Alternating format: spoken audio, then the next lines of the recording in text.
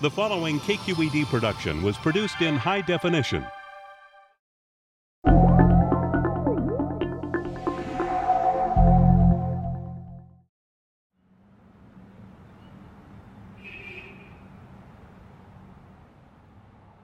Thanks a lot for helping us with our research project today. We're interested in learning about emblems. They're different in different cultures. So although most cultures in the world do this when they mean yes and do this when they mean no, some cultures do not. Well, today I will tell you about the culture that I grew up in, which is the Egyptian. We have a gesture for tomorrow. We do this.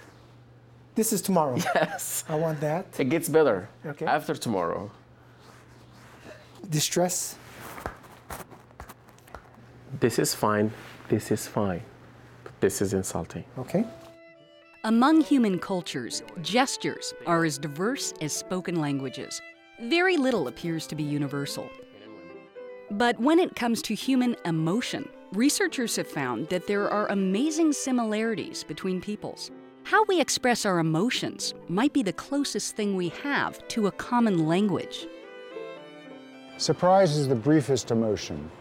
You can't be surprised for long. I'm the source of the surprise here, and I just was fortunate enough that I had the camera up to my eye, and I was able to capture it. In 1967, Oakland psychologist Paul Ekman set out to resolve a dispute over the nature of human emotions. Charles Darwin had written in 1872 that regardless of their culture, all people possessed the ability to express certain emotions in exactly the same way. On the voyage of the Beagle, he spent 5 years going around the globe, and he found that wherever he went, he couldn't understand a word they were saying, but he thought he could understand their expressions. And so that suggested to him, these must be universal. By the late 1950s, when Ekman finished his PhD in psychology, Darwin's view had largely faded into the background. Ekman's contemporary, renowned anthropologist Margaret Mead, argued that all human behavior, including our emotions, stems from our particular culture. Everyone assumed Mead was right, because that fit the world view that dominated the West and the East. But I wasn't certain. And how could you be certain? To put Darwin and Mead's opposing views to the test, it was important for Ekman to find an isolated culture. I needed people who had seen no photographs, no film, no television, and few, if any, outsiders. So I could be certain it wasn't watching John Wayne rather than your evolutionary history that might be responsible for similarities. Ekman managed to find the perfect group in New Guinea. Besides some contact with missionaries, the South Foray people lived in isolation. Ekman figured out an easy way to find out how the Foray expressed different emotions. Show them 3 photographs, tell them a simple story, and just let them point to the photograph that fits it. So they would be told a story like, your child has died. Which of these 3 people's child has died? Just point. You're about to fight. Which of these 3 people? And in 4 or 5 weeks, we tested 5% of the culture. Enormous, and the results were resounding. Darwin was right. Ekman confirmed that there are 6 universal emotions whose expression is recognized by people around the world: joy, anger, sadness, surprise, fear, and disgust. In the 1980s, he added contempt to the list. You're going to tighten your lips. Since Ekman made his original observations, other researchers have sought to answer the same question. Are emotions the result of nature or nurture? One way to answer that question is to study blind individuals, and especially congenitally blind individuals, because those individuals could not possibly have learned to model the expressions through observation. Matsumoto found that congenitally blind athletes made the same facial expressions in the same circumstances as sighted athletes.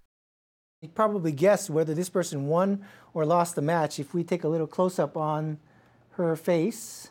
She's got the lip corners being pulled down, and the lower lip is being pushed up just a little bit under the chin. This is a classic expression of sadness or distress that you would see in anybody who's having this emotion. So if emotions are innate to all humans, they must be useful to us in some way. As it turns out, they're essential for our survival from the moment we're born. Those smiles from our infant are one of the reasons we put up with the crap, but also being able to tell when they're afraid and when they're angry, what's disgusting to them, very important. So you could make the whole argument that the whole reason this system is there is for child rearing. Further proof that emotions serve an evolutionary purpose is that each emotion prepares the body for a specific action. When people have a specific facial expression occur, we know that their body is turning on a unique physiological signature that prepares them to do something. So some people... With Paul Ekman, psychologist David Matsumoto runs the Ekman Group. It's a private company that provides training on how to interpret facial expressions to everyone from terrorism investigators to doctors. Today, he's lecturing a group of San Francisco State University students and faculty. The question was, are you planning to hurt yourself? When you see anger in somebody's face, you know that their heart rate is increasing. And studies have shown that when the heart rate increases, the circulation of the blood goes mostly to the arms. Anger prepares people to fight. Now, when you're afraid, where do you think the blood goes to? The feet, because fear prepares you to escape. No one wanted to study emotion because it was thought to be such an ephemeral thing that no one could actually measure behaviorally and objectively. And Paul Ekman's work was the most important work that led to that ability. After Ekman's findings on universal emotions, he and two colleagues spent 7 years creating the Facial Action Coding System, or FACS for short. The FACS manual documents all the ways in which our 40 facial muscles can move. A human being can generate 10,000 visibly different expressions, but most of them you'll never see. In a typical conversation, you're going to see less than 100, and only maybe a third of them will be relevant to emotion. The manual is used by law enforcement agents, doctors, and performers, people for whom it's useful to know what emotions someone is really feeling. Stand-up comedian Bill Santiago, visiting San Francisco from New York, is one of the people whose survival relies on his ability to read emotions, especially unhappy ones. Sometimes that's the one pocket in the audience that you care about. Why isn't this guy enjoying it like everybody else?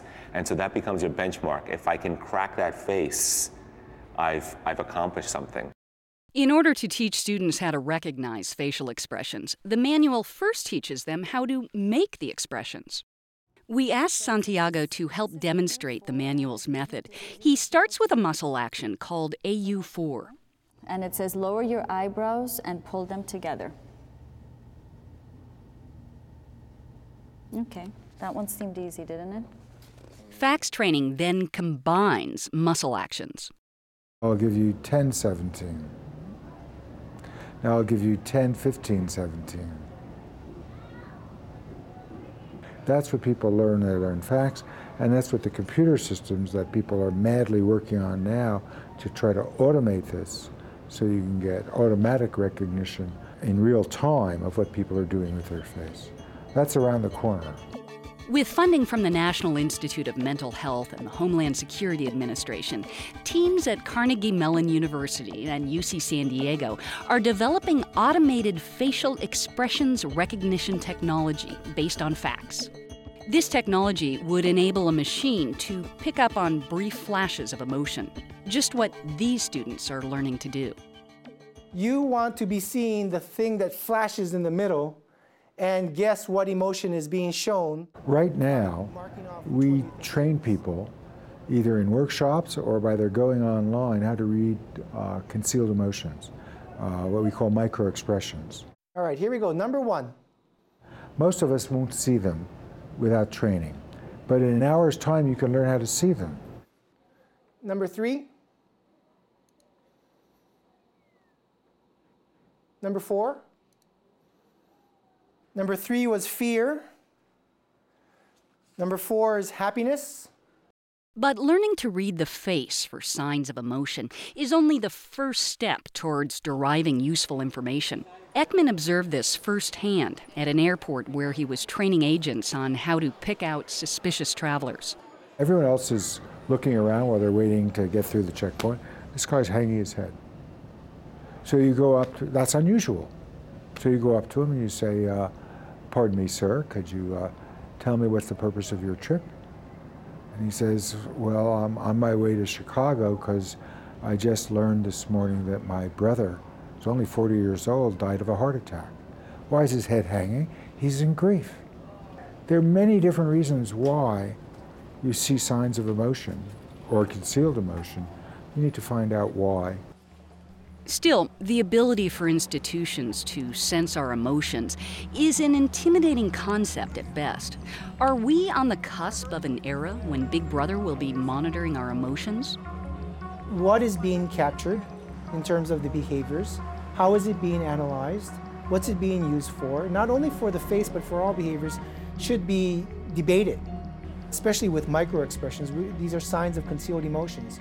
So oftentimes we are not giving our consent for people to read that or pick that up. We have a vested interest in generating our research and putting it in the hands of the individuals or the organizations that we believe will put it to good use. And so we are very careful about who we work with for that reason.